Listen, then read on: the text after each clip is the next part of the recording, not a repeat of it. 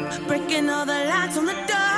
listening to Feminist Killjoys, PhD, an hour of feminism, pop culture, and politics, as discussed by two professional killjoys. I'm Rachel. And I'm Melody. And today we'll be discussing being a feminist pregnant person and some groundbreaking research on the Hillary campaign and online harassers. And to do all that, we will be joined by feminist scholar extraordinaire, our dear friend, Dana Showalter. We're so excited to have our former grad colleague with us today. But first, Melody, where can our listeners find us on the internet? Everywhere. You can subscribe to our podcast on iTunes and make sure to leave us a review if you love it or like it or just kind of like it. Maybe you don't like it. All reviews are helpful. You can follow us on Instagram. We have a Facebook page and group. So now you can join our Feminist Killjoys group, which is different than our page. So you can actually post and have conversations about our topics. And then also we have a Twitter account. And if you're on Spotify, you can find our mixtape under our podcast title. And if you have extra money and want to support feminist media laborers, you can donate directly on our website, which is feministkilljoyspodcast.com. And we also have a Patreon account going. And also, lastly, email, my favorite form of online communication, fkj.phd@gmail.com. Cool. I just want to give an extra plug to our group because we have like almost 600 people on the Facebook page that like it, but we only have like 60 people on the group, which is fine. I don't mind that it's like a smaller group of people and community, but I just want to give an extra plug to it because it's just so much easier to engage with each other on a group page. And that's Feminist Killjoys Community -WTF Power. So when you're searching, just note that. So yeah, cool. So what's up, Mel? How's your week been? My week has been the best week ever, actually. Great. So many life goals have been achieved in 1 week. I was on NPR, which is Minnesota Public Radio, on Monday.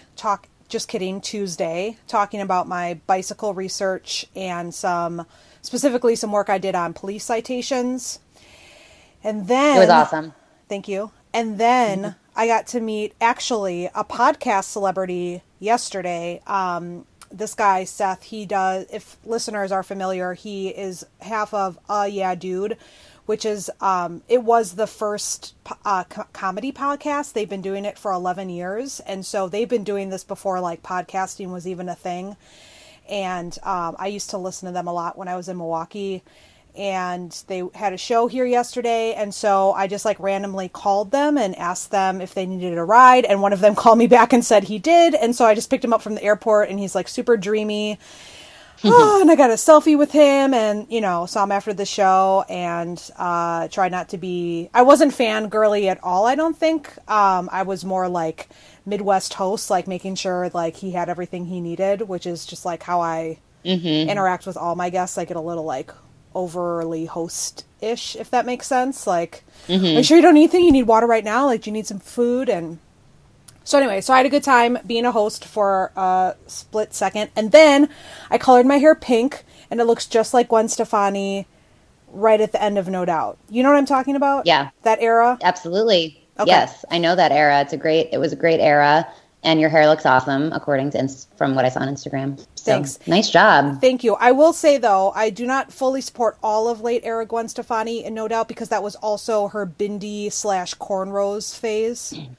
So, I feel like bindi was actually early No Doubt.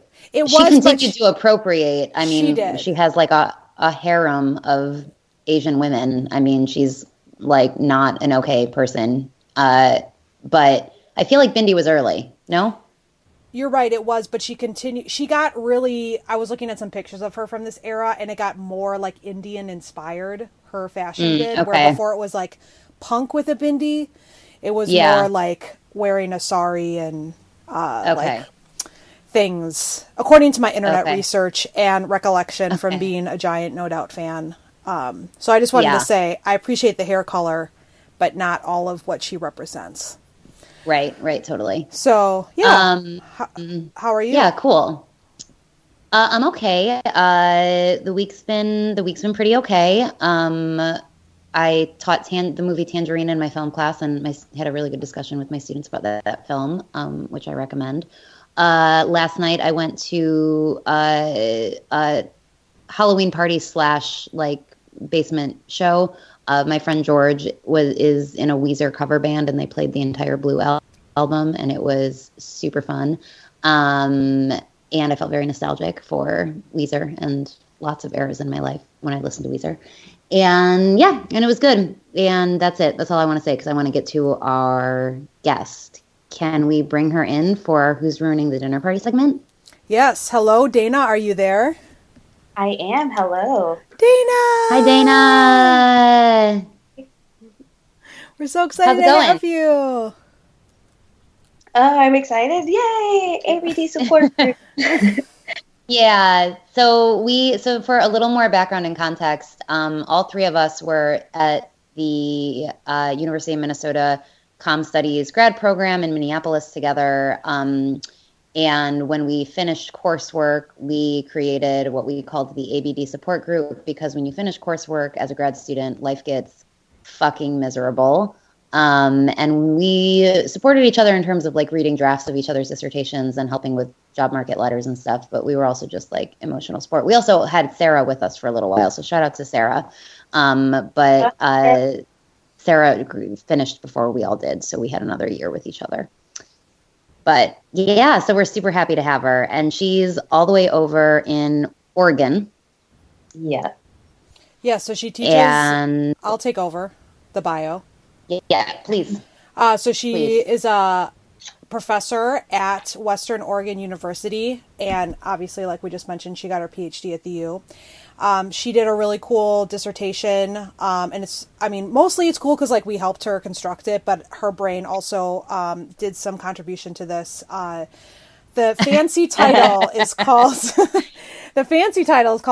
Philanthropy as Gendered Global Governance, and then there's more big words, but basically it was about looking at developing countries and the women that are in them, and companies, like philanthropy companies that would go target these women and say like, hey, you should be entrepreneurs, let us fund your businesses. And Dana did this really smart takedown, like smart killjoy takedown of why those organizations and those tactics are problematic. And so hopefully she'll talk to us a little bit more about that. And she's also expecting a baby very soon. And so she agreed to kind of be she is willing to talk to us about being a feminist and a pregnant person, and some of the issues she's having navigating that where she's living now. So we're very thankful that she's willing to talk to us about that. Also her kick-ass research.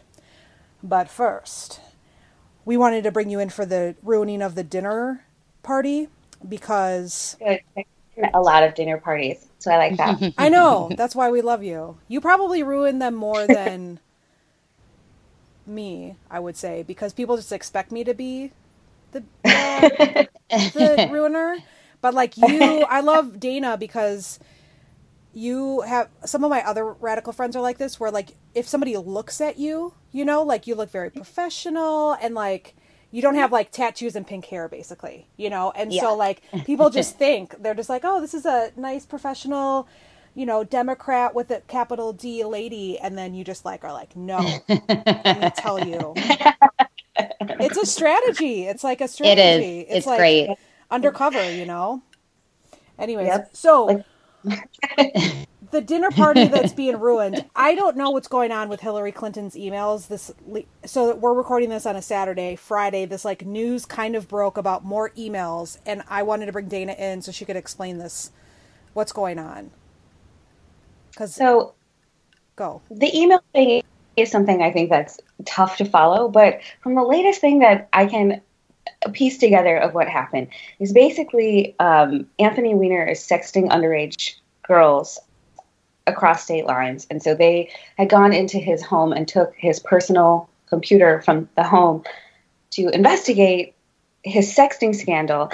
And his wife is also a top advisor for Hillary Clinton and has been for like forever. And she's super badass and super smart and really great. So in the course of taking the computer, they found some emails that were on the computer because Hillary Clinton doesn't like to read things on a screen. So a lot of things, articles and stuff, she has people print out. And so sometimes people just send emails to Anthony Weiner's wife and say, like, hey, can you print this out and give it to Hillary Clinton? And so none of the emails were from Hillary Clinton and none of them were to her. They were emails from this other person that Hillary Clinton had like no knowledge of. And then they wanted to determine whether she was negligent. But in order to like for her to have done anything illegal, she had to share classified information with the intent of spreading that information to people who shouldn't have it, which would not have probably been the case. And then she also had to like know that she was knowingly distributing classified information. So it's probably not going to lead to anything. But it's like the way that the FBI director released the statement, it made it seem like they found all these new Hillary emails, which weren't the case at all. And now he's being accused of using the FBI as this very political institution because he's doing this really close to the election. Right. So it kind of seems like mostly a non-issue that's being used in really partisan ways. And there was like some stuff I saw this morning that when he drafted his statement, the Justice Department came out and said, like, this is not an appropriate thing for you to send because basically he's like saying we're reopening this case, but he left it saying, if we discover anything new, we're going to continue to look at it. So it was kind of like saying the same thing twice, but huge PR thing out of it. Right. So the Justice Department was like, this is a huge misuse of the power of the FBI. So that's my understanding of what happened yesterday. But it's like all just happening now. So I don't know. But when I saw the headlines, I just sort of rolled my eyes because it just kind of seems like more in line with this false equivalency, like this email scandal versus the long list of stuff that Trump has done, including advocating for sexual assault, where I'm like... Right, exactly. We have to have an equal number of stories on both sides, so let's do this. Right. Or that, I mean, to take the real, like, killjoy moment, like, if we're going to, like, talk about how, like, horrible shit Hillary Clinton's done, like, let's talk about drones or, you know, things like that. Her relationship with Wall Street. Like, it's just, it's fascinating to me that, you know, this word email, like I hear on NPR, they interview people and it's like, you know, she's so corrupt, the emails. And I'm like, I don't think most people have any idea what the details of the email scandal are, particularly because there is no scandal. Like, like, but then things that are more legitimate, like the text of some of her talks to Wall Street came out and they're not exactly positive, but there's not a whole lot of discussion of that or like. Right. Yeah, there was something about, I think, Mike Brown, I'm sorry, not Mike Brown, Eric Garner, because Eric Garner's daughter started campaigning with Bernie, and there was like an email about that was like really callous, and, you know, probably, to be 100% frank, probably was just like, she might have had emotions about it. I'm not trying to say she like had absolutely no like human emotion in response to like Black Death, but it was like a calculated, like, you know, I'm going to respond to the fact that this person is now being, you know, utilized by the Sanders campaign or whatever. And yeah, like nobody's talking about that. So right. It just seems such an odd thing to like continue to harp on. Right. Totally. Yeah. Well, okay. So we're ruining people's dinner party if they think that the email stuff is important. We're saying, guess what? It's not, unless you want to talk about the more substantive stuff. But usually the people who want to talk about emails don't give a shit about drones or Eric Garner in general. So Right. And I would also give a plug if you're interested in what Rachel and Dana were just talking about in terms of people not understanding the email scandal. This American Life actually did a really interesting episode last week where Ira Glass kind of dug into this concept of our nation now not even needing facts to produce their own opinions. And it's also to the point where people will just hear non-truths, like there's an email scandal, and just repeat it. And that he thinks this is like a widespread problem. And he interviews one of his uncles who is a Trump supporter, but that's not really the point. The point is that he's one of those people that will hear just these like flat out lies spread, in sound clips in the media, latch onto it, and then just reproduce it, even though it's completely false. And then when presented with truth, will say that's not true, which is what Trump does as well. But it's actually like a very serious problem that we're like living in right now, where like scholars like us and like reporters who are like, this is the truth. And then people are like, no, it's not. Like, how do you go forward from there? And so this is just this email scanner thing is just part of the larger issue of people not like facts no longer mean anything to certain people. Right. Yeah. So anyways, This American Life, if you want to hear a, a well put together artsy fartsy, take on it. Yeah. So, okay. So should we move on to the main topic of Dana? Yes. Okay. Dana, can we talk to you about being pregnant first? Oh, absolutely. Great. Well, congratulations on being pregnant. And although, hey, do you like it when people say congratulations? Does that resonate with you, that feeling? No, it doesn't. Okay. See? That's why I was like, no. Okay. It doesn't like make me angry or anything, but it seems kind of odd because it's like, congratulations, you had sex, at least. It kind of seems like. Right. And also because we weren't trying to get pregnant. And so it's like, congratulations. And you're like, whoa. Yeah. Okay. And yeah. Okay, good to know. Noted. I think that's a good segue into some of the things that make it tough to be a pregnant person, though. And it's that, like, one of the hardest things is that pressure to be so excited and, to have this be talked about as like the greatest thing ever. And it's tough if you don't feel like that to constantly feel that pressure, I think. Mm-hmm. So, yeah. Yeah. We definitely live in a world that suggests that this is the most special and important thing a person can do, generally women in particular. And I always sort of bring it back to like the lack of excitement that people seem to have when we all got our PhDs. Like, I didn't get cards in the mail. I didn't get like a registry, and people don't walk around on the street being like, holy shit, you like toiled away and worked so hard, and congratulations. It's so it's just interesting what our culture values. Not to say that motherhood is not gonna probably be the hardest thing you will ever do in your life, hands down, but like this, like you said, like the pregnancy itself is a result of something that a lot of people do. Yeah. Like, it's actually the result of like gross negligence in terms of working. Right? I worked for 5 years to get a PhD. I was in college for 10 years, right? Like, that was really tough. Having sex without a condom, that was like totally easy. It was Congratulations, you had unprotected sex. Oh, thanks. Oh, all right. Good times. Anyways, that's why I was asking, because I feel like as a society you're just supposed to like say congratulations, and sometimes I just want to be like, and this is not to you personally, Dana, but it's like, way to go, you're bringing another child into the world when there's like all these other kids around to like take care of, and so I never really resonate with it, but I just want to be, but what are you supposed to, like, it's the polite thing to say. Congratulations, right? What should I say, Dana, to you? Like, so you're having a baby. Yay. Are you feeling me?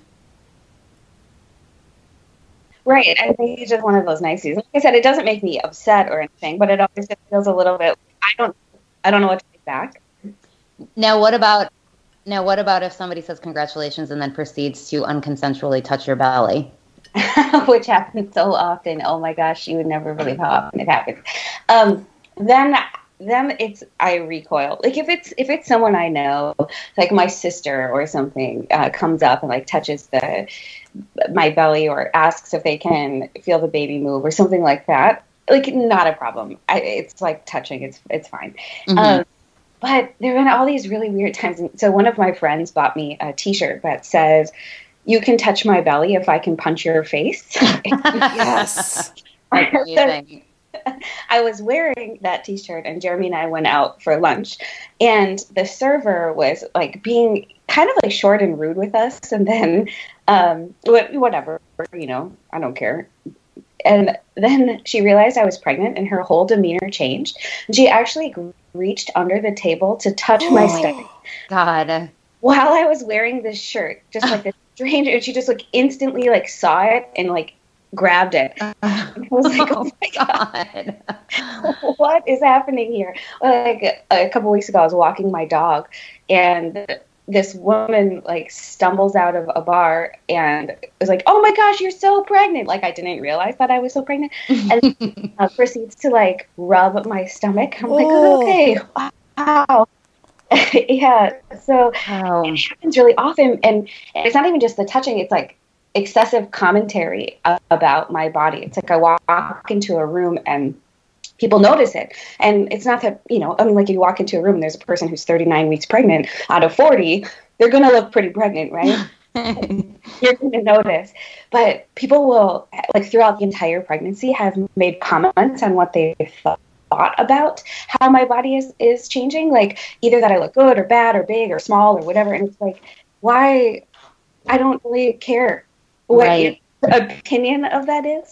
Right. And I think even more interesting, the commentary has moved over to my partner. So throughout my pregnancy, my partner was training to run a half marathon and actually lost quite a bit of weight. And yet people would come up to him. Well, they come up to me and make comments about my body and then instantly look at him and be like, "I see you're trying to get pregnant too." And like make comments like about his belly. And they like imply that he must be like 3 or 4 months pregnant. And wow. To the point where he started getting very self-conscious about it and would like make jokes first because so many people would comment on his body like as like an extension of commenting on mine. And it's just really bizarre. Wow. That's fascinating because at first when you were talking, I was like, well, obviously we live in a culture where people feel entitled to make comments about and touch women's bodies. And it's interesting that like the sort of shield that men get is sort of eliminated when they become an extension of the pregnant woman. Right, exactly. And, he's a confident person, but when someone constantly is like, "Oh, you're gaining weight too," in the midst of a period of his life, he's actually like losing a lot of weight.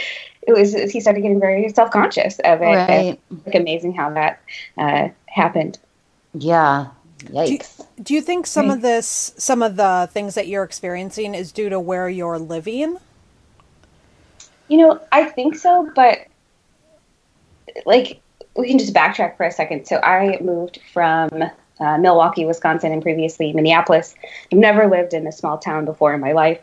And I moved to this town of 900 people in the mountains of Oregon. And I think I was very fearful about what that transition to a small town would be like, because in Wisconsin, where I grew up, small towns in northern Wisconsin are not progressive. They're sort of scary politically to be in if you are a progressive feminist person. And when I moved here, I sort of expected it to be the same and was very fearful. But I will say that the friends that we have in our town are actually super progressive. There are three total businesses in our town, and 2 of them are owned by LGBT couples who are super active in the community. There's like amazing stuff on gender that happens here, and so like I was really surprised and had to kind of backtrack my stereotypes of small towns and check that when I moved here, because a lot of that wasn't happening. But at the same time, I do think, this still is a small town. There still is, a lot of small town mentality. And I think that part of it we still see a lot of like push towards like gender binaries and encouraging hypermasculinity and hyperfemininity. And so I think that all plays a part of it. But I've had that commentary from, and he's had that commentary from, you know, people I work with at the university who have PhDs in communication and other disciplines. And, you know, like he gets it from a lot of people who, and probably more so from people who are from bigger cities or who are educated or who, you know, the kinds of people we would assume stereotypically would not make those types of comments. Mm-hmm, mm-hmm. So, yeah. And it's just the commentary for him and for me, it's, you know, those are actually like some of the more appropriate types of commentary. The commentary that like makes me cringe the most about bodies is just like the gross oversharing of really graphic pregnancy details, like especially people I don't know that well. And so people will tell me about things like the creams they rubbed on their labia to prevent tears. And they'll talk to me about what it felt like when they tore or had an episiotomy. Oh, God. These are people I don't know very well. And they're like, wow, okay, we are talking about your vagina right now. We don't know each other. Okay. Right. There's part of me that wants to provide some sympathy because we live in a culture where once the baby is born, we don't really care about the woman and her body and what she goes through. And clearly the process of childbirth gets lost in that. And there seems to be no space for women to talk about how hard that was or talk about not loving that experience or, you know, any of the details of it. And so when that gets silenced and everyone's just expected to be like, no, I feel great, right? Like mom and baby are doing great. Like you pushed a baby out of your body or it was cut out of you. You're not doing great, right? Right, right. And it just seems to me how much people share seems to be a reflection of the fact that they haven't really fully processed that from whenever they experienced it. And sometimes these are like very old women telling me these really intimate details about what happened in their bodies. And I think, yeah, part of that stems from that there's just no space for women to talk about one of these like amazing experiences that were very traumatic for their physical and emotional selves. But it's also like on the other side, like, I still don't want to hear about your vagina right now. Right. Right. Especially at work. Yeah. Right. Yeah. I mean, I think that really nails it, though, that when we don't have exactly what you described, like a culture that enables space for that, of course, it's going to come out in these, like, pretty inappropriate ways. I'm curious, like, I do think, like, that the mommy blog phenomenon is sort of also like an offshoot of that, where you can, like, visit, like, that's, like, just such a huge phenomenon on the internet are, you know, blogs by mothers writing about sort of exactly these kinds of things. And I think also particularly we'd love to have you back on once you have the baby in the world and are mothering the child when it is out of your belly, to talk about the ways that, moms just sort of get structurally shit all over, even though they're sort of celebrated symbolically, like all over the place. I think that all that sort of like mom love in the culture is like sort of it hides the fact that in reality, what we actually provide mothers in terms of giving them room, whether it's at their workplaces or just having lives, you know, outside of their children or whatever else, that our society is not designed to support mothers, even though we say we are. Right. And I feel a lot of that now in a couple of ways. And one is that there isn't a whole lot of room to talk about not feeling connected to the baby in pregnancy. So if I want to tell people how much I love the baby and I love being pregnant, there's like a line of people who can't wait to hear about that. Mm-hmm. But that's not the reality of how I feel. And in fact, the absolute hardest thing for me in this pregnancy has been the pressure to feel really excited and have people say things like, just wait till you hold the baby. You're going to love it so much more than you do now. And I'm like, well, I hope so. Okay, I better happen. Or just like this demand that this is something that I'm really excited about or the only thing that I want to talk about, as though I have nothing else going on. And if I play the role of mother in that way, it's praised a lot. But when I want to talk about how I'm actually not loving it, or being pregnant is actually really difficult, or, talk about other things I have going on that have nothing to do with the pregnancy, there certainly is much less room for that. And people seem sort of surprised by that, to the point where it like almost silences that. And when I first got pregnant and all these people were jumping up and down, and I felt like, I don't know if I want to do this, this is, maybe we're not going to go through with this. I don't know what to do.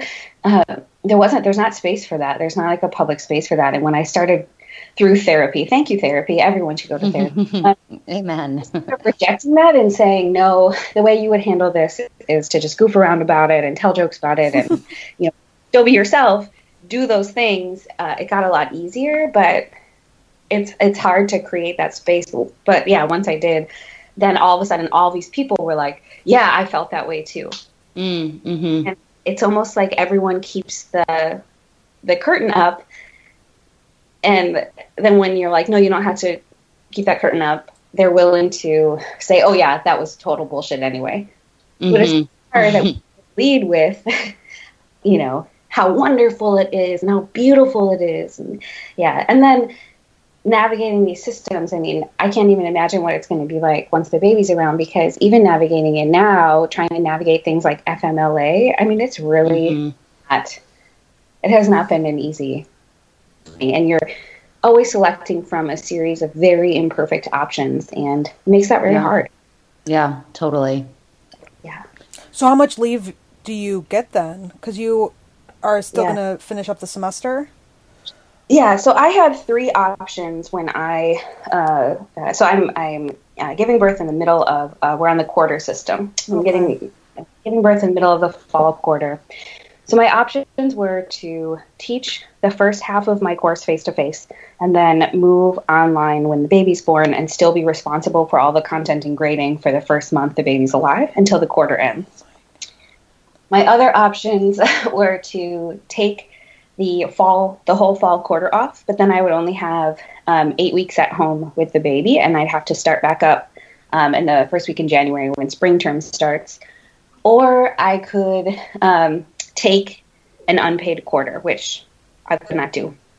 So my imperfect choices, this was the best one, but it's, when I have a newborn baby and have just undergone a major stomach surgery, because I have a scheduled C-section, I will be required to still keep up with my class and attend meetings and stuff. That's insanity. Wow. Yeah. But it's the only way I could do it and still have like a reasonable amount of time at home with the baby. This country is so fucked up with maternity and paternity leave. Yeah, and I would say I'm lucky because, I'm lucky because my partner has paternity leave that is way better than mine.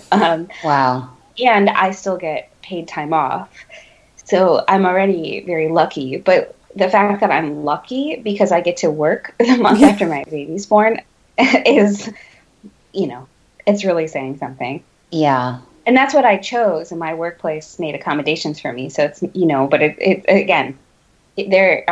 it's all imperfect options. And the fact that we don't just offer this to people is mind blowing to me. Right. Do you know, are you familiar with how other Western countries do family leave? Like, is it a government subsidy? Or is it individual companies? Because I've seen those maps, where it shows like how much leave we get versus other countries, and we get like basically nothing. Yeah, so I don't know. Our government is messed up. They need to give us more opportunities for family leave.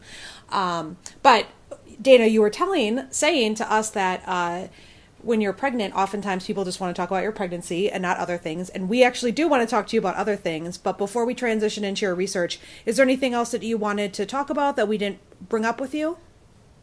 two quick things I think are important things. One is continuing with our discussion of FMLA. And so I'm lucky because I work for an employer that has more than 50 employees, and I've been there for a year, which qualifies me for FMLA. There's all these social barriers for people to actually take FMLA. So I've been very lucky because my department has been extraordinarily supportive, and they have kind of let me structure this how I want it to be structured, and have, been really great. But there's been other people throughout the university and throughout the community who ask questions like, when I'm at, going up for tenure, like, make sure you put extra things in your file because you're going to be gone, or, did you go above and beyond because you're worried about your maternity leave, or are you sure you know all of the options available because I'm not sure the choices you're making are the ones that will serve students the best, or, just little comments constantly, like, even just things from my community, like, are you worried about your job given that you're taking this leave, where it plants this seed of doubt and makes this pressure, or people will say things like, oh, well, I want to meet with you about that. I know you're probably busy before your pregnancy, but I'll come over while you're on leave and we'll talk about it. And it's like, whoa, time out a second. Like, that's my leave time.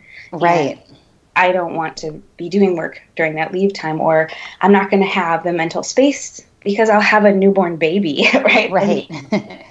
And so there's all these social barriers where when you say you're taking this leave, there's a lot of pressure to not really take it, or to not be too gone, right? Or to make sure that you're still somewhat available to your employer, or that you're doing extra work to accommodate this accommodation they're making for you, when it's there as a legal thing where you can just step away. That's what it's designed to be there for. Right. And it becomes really difficult with these little side comments, and I don't think anyone means anything by it, but I find myself like trying to do extra stuff to make sure no one has any cause for complaint while I'm gone on this leave, right? And it's super messed up because it's been very stressful doing extra work to get ready. Totally. That's a legal right I have to take this leave. Yeah, I think that at first I was like, do you think that's like an academia thing? But I think what you're describing is like the culture of like the way our society frames work as this. I think one of the sort of most insidious effects of the sort of do what you love and you'll never work a day in your life, or like if you love your work, you can go above and beyond because you love it, is that it like makes people afraid to do, when we say the bare minimum of like, first of all, it's not the bare minimum because obviously, particularly in academia, you're never like you can't like scrape by on like a 40-hour work week generally. But even like doing things that you're legally allowed to do, people feel guilt. I just had a friend who was like she's a fitness, like a full-time fitness instructor, so she hops around from studio to studio doing all these different things, and this one place asked her, because she's a student she goes to their gym classes, and they wanted to hire her and she's like, but I might start at a new studio in 3 months and I might not have time to do both. When I do that, do you think it's unethical for me to take this job if I might leave in 3 months? I'm like, we are in this mentality where we feel like we owe our employers this shit, when that's just fucking, one of the worst things about capitalism is that laborers feel indebted to the people who exploit them, And it's so easy to adopt that mentality and make it personal, right? Like, I care about my students so much, so I need to, and then you have to time out and say, no, like, you have a life outside of this job. But it's really difficult to make that disconnect because of how embedded that capitalist ideology becomes. And so even though I rationally know that, actually taking the time to separate those out and say, no, this is your right, you can do this, right? Super hard. Totally. So the other thing that I wanted to mention is all of the gender comments that I get about the baby. And so every time someone notices that I'm pregnant, they'll instantly ask me whether I'm having a boy or a girl, as if, first of all, those are the only two options.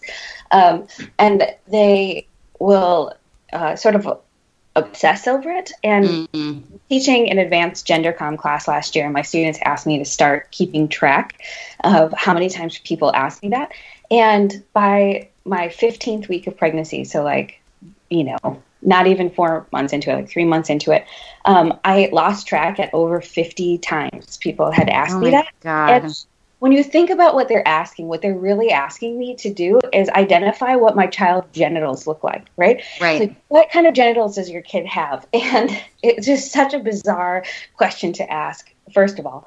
But then it kind of gets weirder. So we, at our 20-week ultrasound, was very obvious that our child has a penis. And so, you know, we're like, oh, we're having a boy. And, you know, people make all sorts of comments. And so we have been phrasing it like, well, we're having a boy. And they're like, tell us all the things he's now going to be into. Like, oh, you're God. Yes, well, now he's definitely going to like these sports, right? Or whatever. And it's super disgusting to me that we make those types of connections. And I find myself being like, yeah, well, you know, he is a boy unless he decides that he's not, or he realizes he's not, in which case he's not a boy, right? So who knows? Or they say things, so to my partner, Jeremy, several people have said things to him like, you must be so glad you're having a boy. Oh, and so because he's a boy, then if we have this is like his dream. He'll get to do boy stuff with this kid. And it's so frustrating because he is not that kind of person. And he grew up in this environment that encouraged him to be sort of a hypermasculine misogynist. And it was a really difficult process to unlearn that, or to learn it, because it never came naturally to him. And then to unlearn it in adulthood, to say, this is not the way that I want to structure my life or my relationships, that I want to be in touch with my complex range of emotions and be able to talk about those things, and to not be forced into this really small box where I cut out all these parts of my life. And so he gets really, really frustrated when people say those kinds of things. So we're both vomiting most of the time. I bet. I get a lot of comments about how lucky I am that I'm having a boy, because boys are easier to do. Oh, God. Because boys are easier, right? And oh, my God. They're not as emotional as girls are. And when that kid's a teenager, I'm going to be so lucky. And it strikes me, what they're really saying is that we encourage like men to ignore their emotions so much. Boys don't cry. Boys don't feel that way. Boys are not encouraged to have empathy. That by the time they're a teenager, they've learned to not express that. And it's a result there. So if they are easier to deal with, it's the result of us shutting out the difficult parts of raising someone into adulthood that is an emotionally stable, capable person, and it has nothing to do with what is between their legs, right, or how their bodies function or anything else. It's just so frustrating to me to continuously get that. And I think I must have been told having a boy is easier at least 100 times. Oh, God. It's just this thing that, you know, like, because you know how women are always so difficult and emotional and like bitchy. Oh, right. Of course. And so I'm lucky that I'm going to have a boy, because they're just so easy to deal with. Oh, my gosh.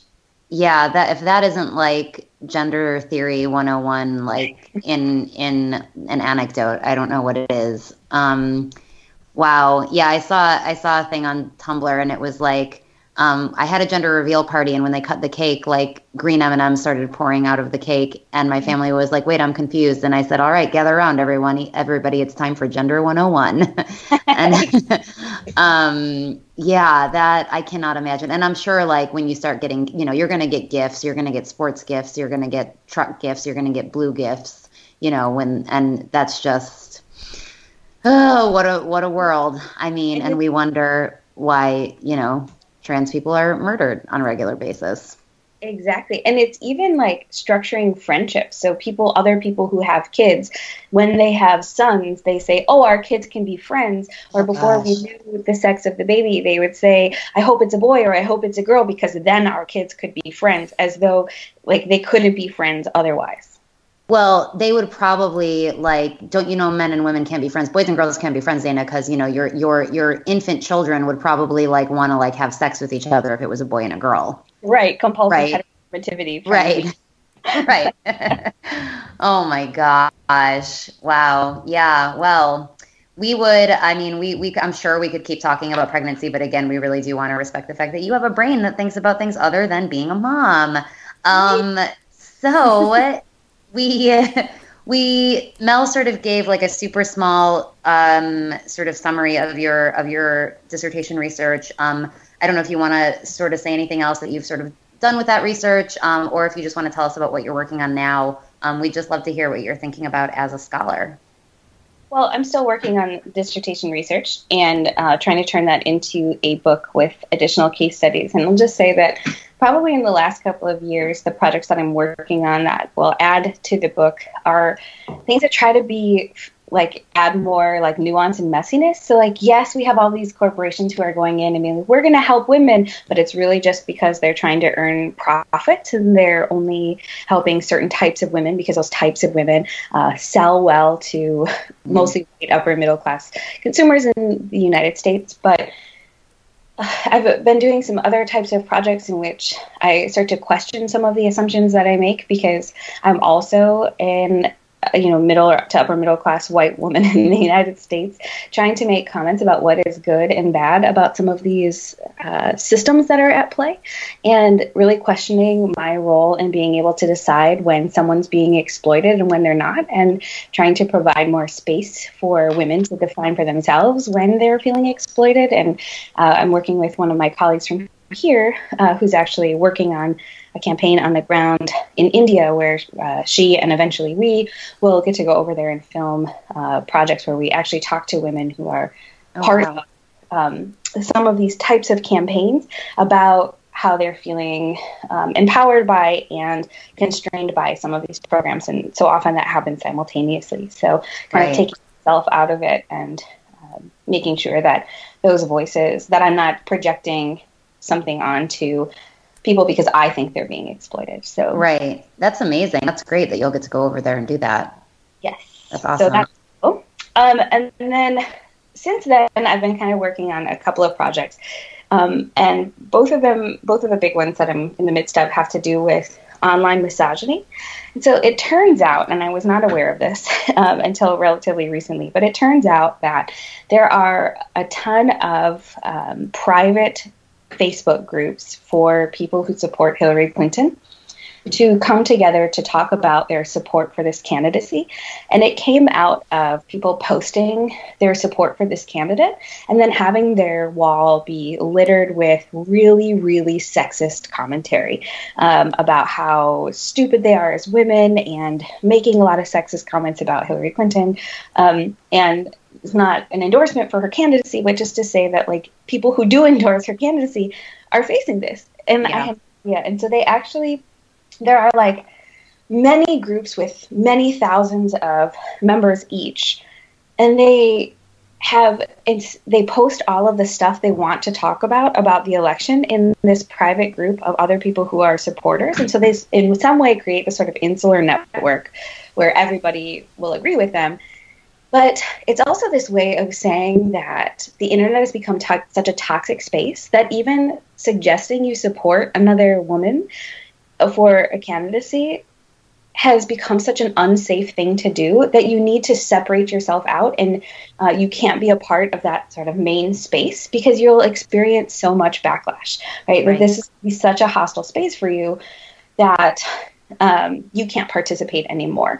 And so it's kind of taking a look at how and why people feel like they need to escape into some of these underground groups in order to just voice their support for a candidate. And it's not like this is a fringe candidate, right? This is a candidate for one of the major parties in the United States. Right.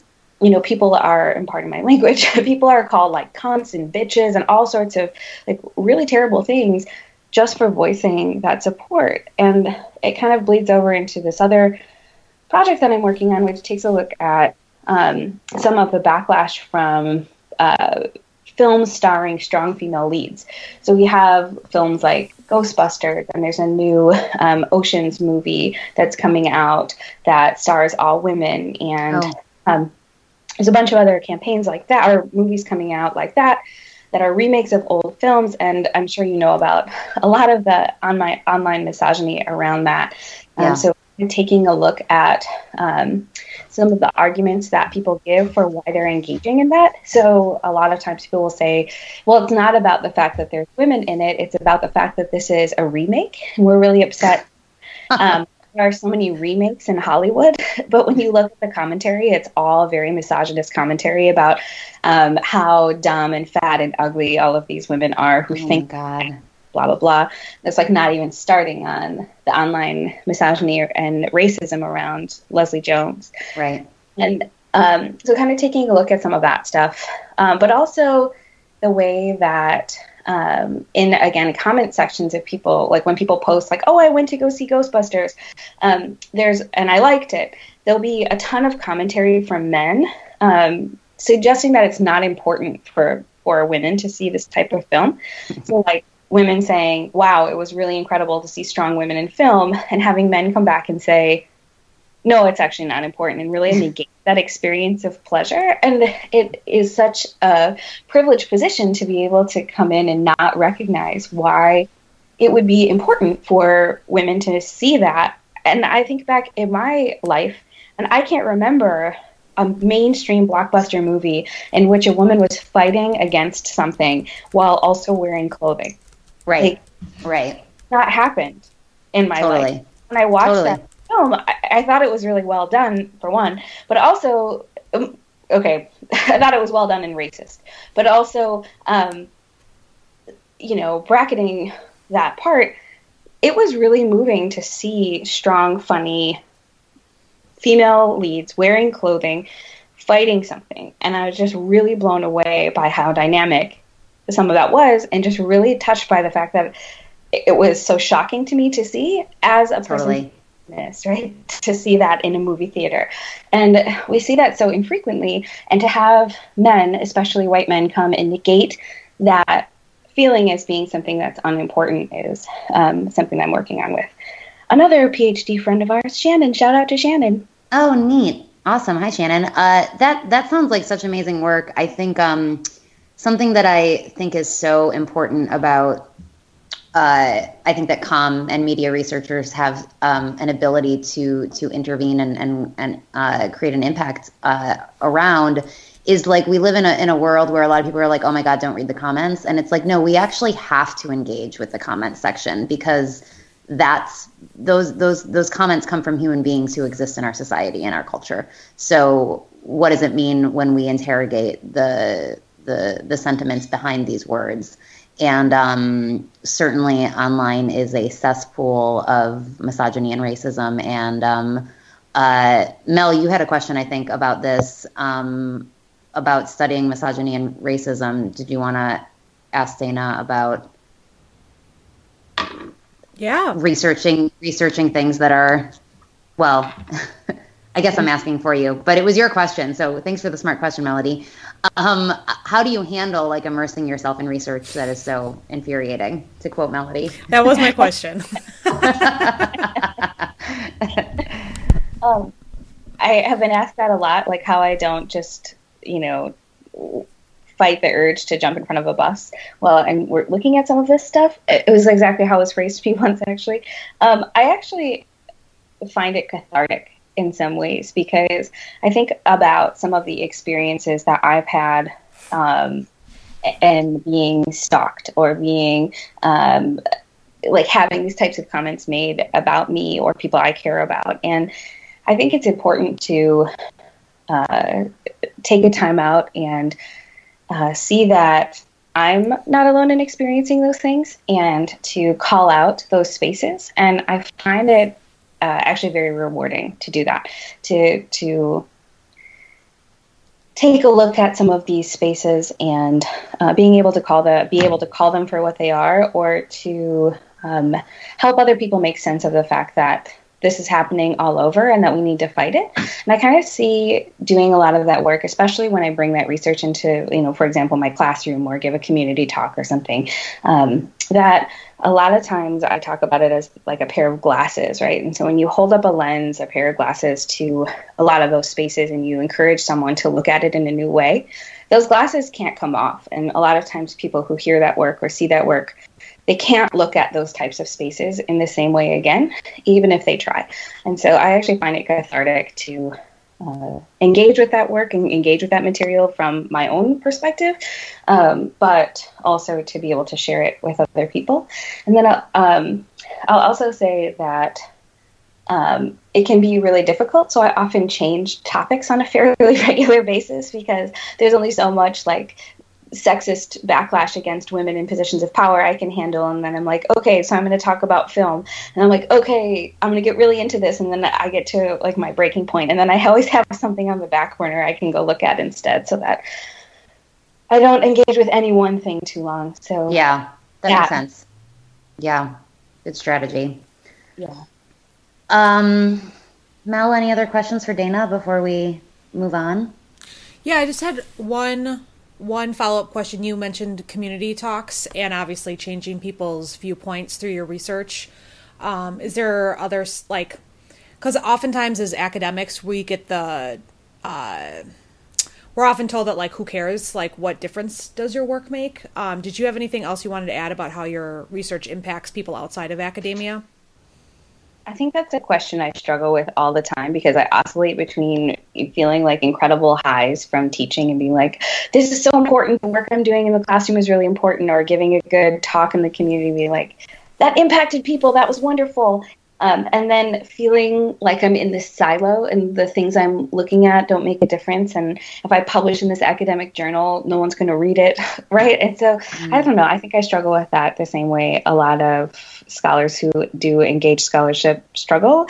And so I'm not sure if I have much to add other than it depends on the day how I'm feeling about whether my work is making an impact in the community or not.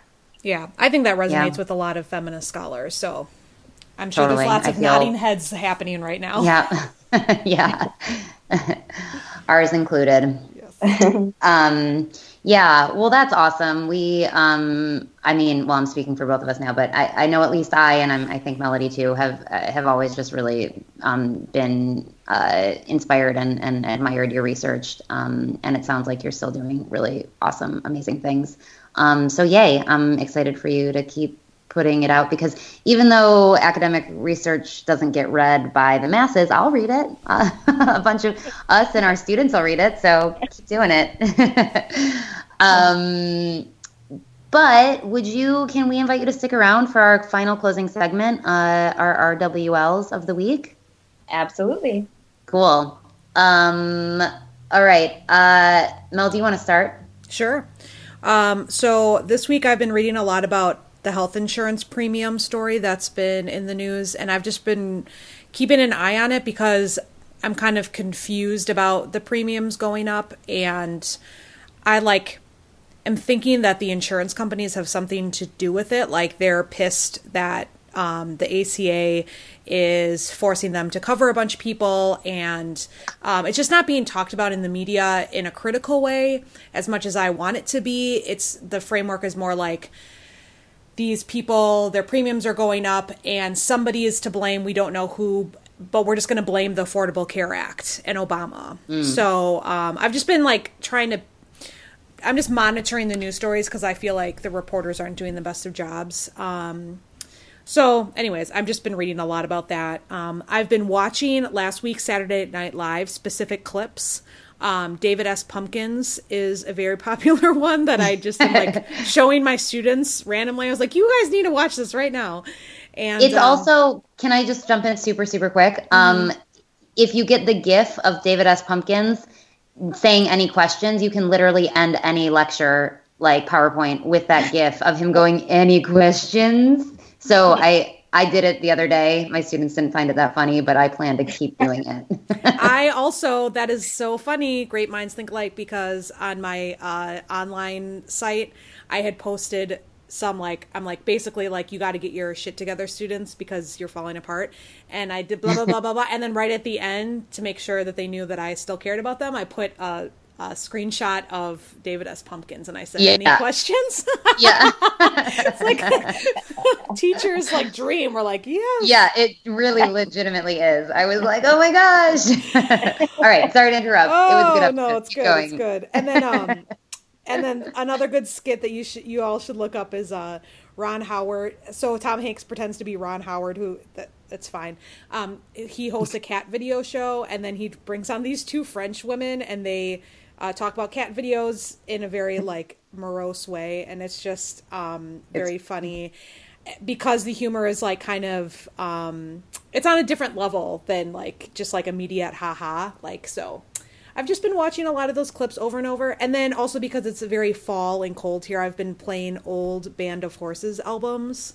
That's a good autumn album. Yeah, I really like their older stuff. I think Cease to Begin is like my number one, but their older stuff is like really good and excellent for fall. Yeah, that's good autumnal music.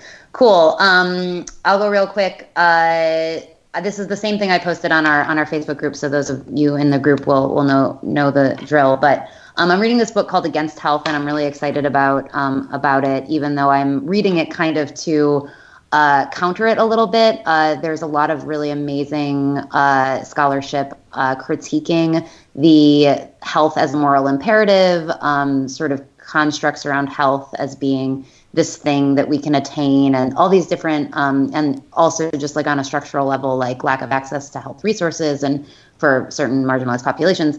But I'm working on a paper that is going to talk about the ways in which radical social movements have talked about health as a tool of anti-capitalism.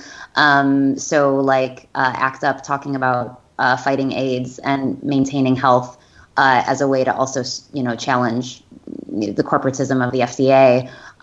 The Black Panther movement doing calisthenics every morning and, lunch programs and thinking about health in those ways as a way to sort of like literally create bodies that are capable of fighting in a revolution. So I'm excited about reading this book to sort of, anyway, expand on those kinds of ideas. That sounds really smart. Excuse me. I'm excited. Gold star for that smart argument. Thanks. I'm super stoked about it. Watching Insecure, the HBO show with Issa Rae. I'm really liking it. Have either of you watched it yet? No, I haven't yet. It's access. How do you get access to that show? I am a bougie person who has HBO like legally on my Roku. Yeah, so yeah, it's really good. I like it a lot. Good. It keeps getting better every episode. And re-listening to, I was listening to a bunch of like Halloween songs that could also be good for Sculpt, because I taught Sculpt today and it was a Halloween playlist. So like Kanye has a song called Monster, and Rihanna and Eminem have that song called Monster, even though I don't like Eminem. But so I was looking for like songs that could double as spooky and also like doing push-ups and squats too. So that's it. Dana. Reading political articles about the election, because I'm teaching common politics, and this election is so messed up that I have a hard time explaining to my students why it's so messed up. So Seriously. I am super immersed in that. Yeah. So that, watching, I'll do one segue. One of the best things I've watched in the last week is Michelle Obama's speech on sexual assault. Yeah. For the 10 minutes it was that, and then it moved into campaign stuff. But Yeah.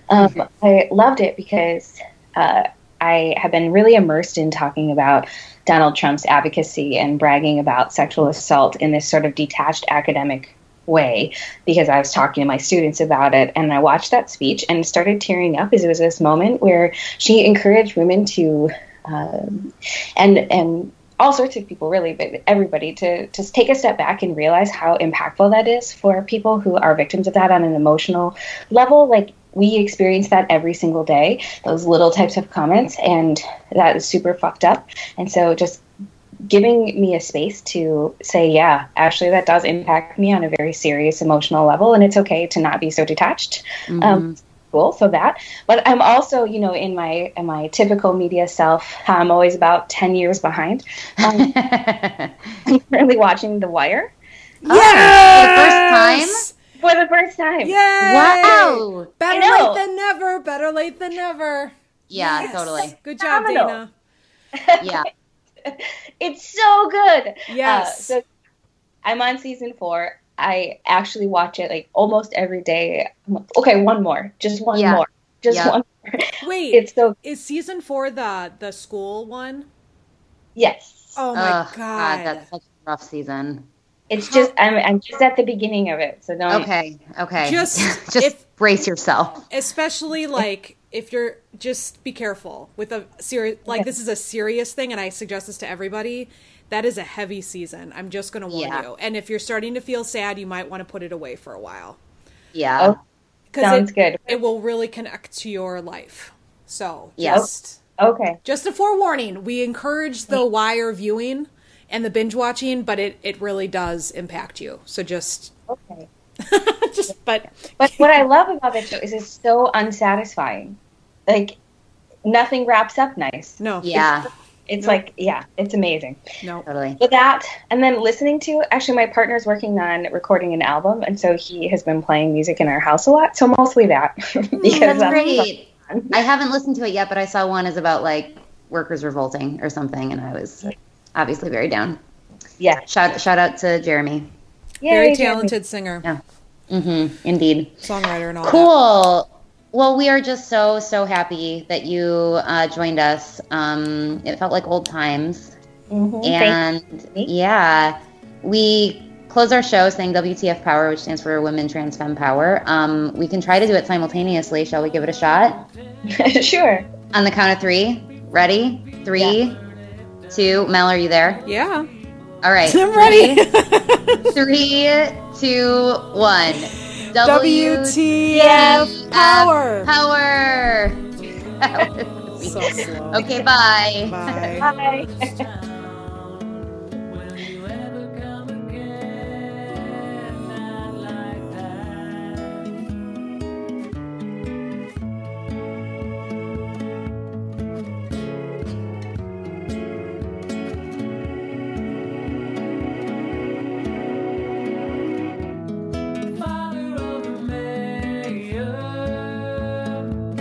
Stop beating on his crown.